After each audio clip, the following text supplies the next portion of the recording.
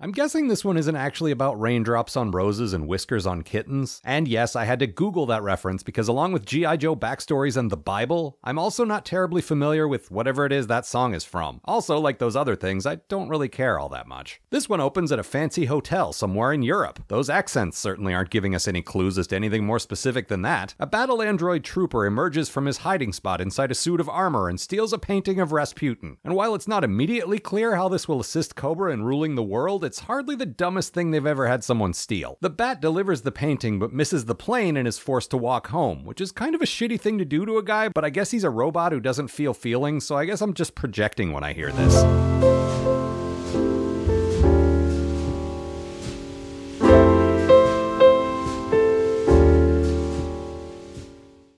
Apparently, Serpentor is collecting a Batcave-level treasure room filled with relics from his assorted DNA dads. Before I can even make a joke about how this is not an improvement over Cobra Commander's assorted schemes, old Snakeface shows up to say that himself, and I realize just how much I've missed that screechy bastard so far this season. Also, I guess Serpentor is hoping to audition for Mustache Squad because check out that sweet stash. Oh, now his face is cycling through his various DNA donors, for some reason. For my power to be complete, I must gather all of my favorite things.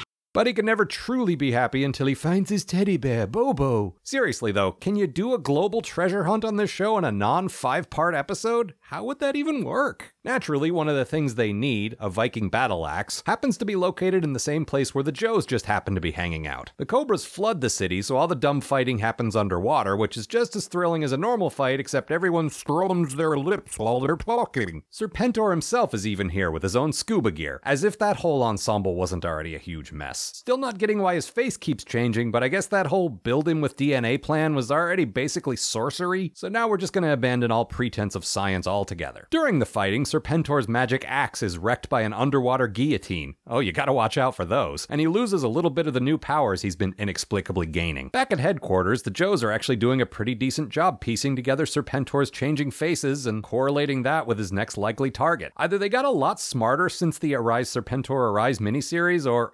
oh, no sign of General Hawk or Sergeant Slaughter. Kind of a weird coincidence that everyone turns into way better fighters and problem solvers under those conditions. Then again, Dial Tone has to explain who Vlad the Impaler is to everyone, despite the fact that a few people in this room actually spent the night sealed up inside the man's actual crypt. Also, this time we're abandoning any pretense of tying this to real history, and instead of Vlad Tepes, they just revert to calling him Dracula. Those two educational consultants are sleeping on the damn job again, I guess. More fighting, and last time we had an episode with Leatherneck, I pointed out how they actually kind of write him like a real Marine. In this episode, he won't shut up about how much better the Marines are than everyone else, which still actually tracks. Marines are like people from New York in this regard. Observational comedy! During the fight, Serpentor makes a huge deal out of this dart he has, filled with the most dangerous venom on the planet, his own blood. Then he tosses it harmlessly into the door that the Joes open to run away. You guys couldn't have nabbed the DNA of one competent dart player during all your weird genetic scavenger hunting, but then Leatherneck pushes his back into the door while they're on the other side and gets jabbed with it anyway. So I guess the ends justify the means, but there is no possible way Serpentor could have actually planned this. And actually, as much as I mock the whole Leatherneck as a Marine thing, honestly, I mock everything. Have you not seen one of these reviews before? I actually really like the friendly rivalry between him and Deep Six. They both like to bicker about whose team is best, but they also actually care about each other and work pretty well together. I cannot deny that some of the interpersonal dynamics on the Joe team are kind of well thought out and well executed, though I'd still rather our main focus be on the Cobra team and their leader's constantly changing facial hair situation. Next, the Cobras visit the temple of some Indian snake god, which I'm sure I would have remembered from Dr. Mindbender's DNA shopping list, but I think they did throw in a hand-wavy also others in that episode, so fine. They're here to collect a giant snake that he remembers from 5,000 years ago, which is still alive and significantly more giant now. Wetsuit is in hot pursuit because the Joes need a sample of Serpentor's blood to create an antidote to cure Leatherneck. Serpentor climbs on the back of his surprisingly docile pet, which fully activates his power as promised. Also, Cobra Commander is scared of an actual giant cobra, which, come on! Then Serpentor pulls a reverse St. Patrick and summons a bunch of snakes and then enjoys a cool glass of delicious snake venom. Conveniently, this is the pure form of the thing the Joes need, so when he just carelessly leaves the cup behind, they snatch it. But then Wetsuit inexplicably hurls the cup at a bat, so now they have to go milk a snake for some more. Well, not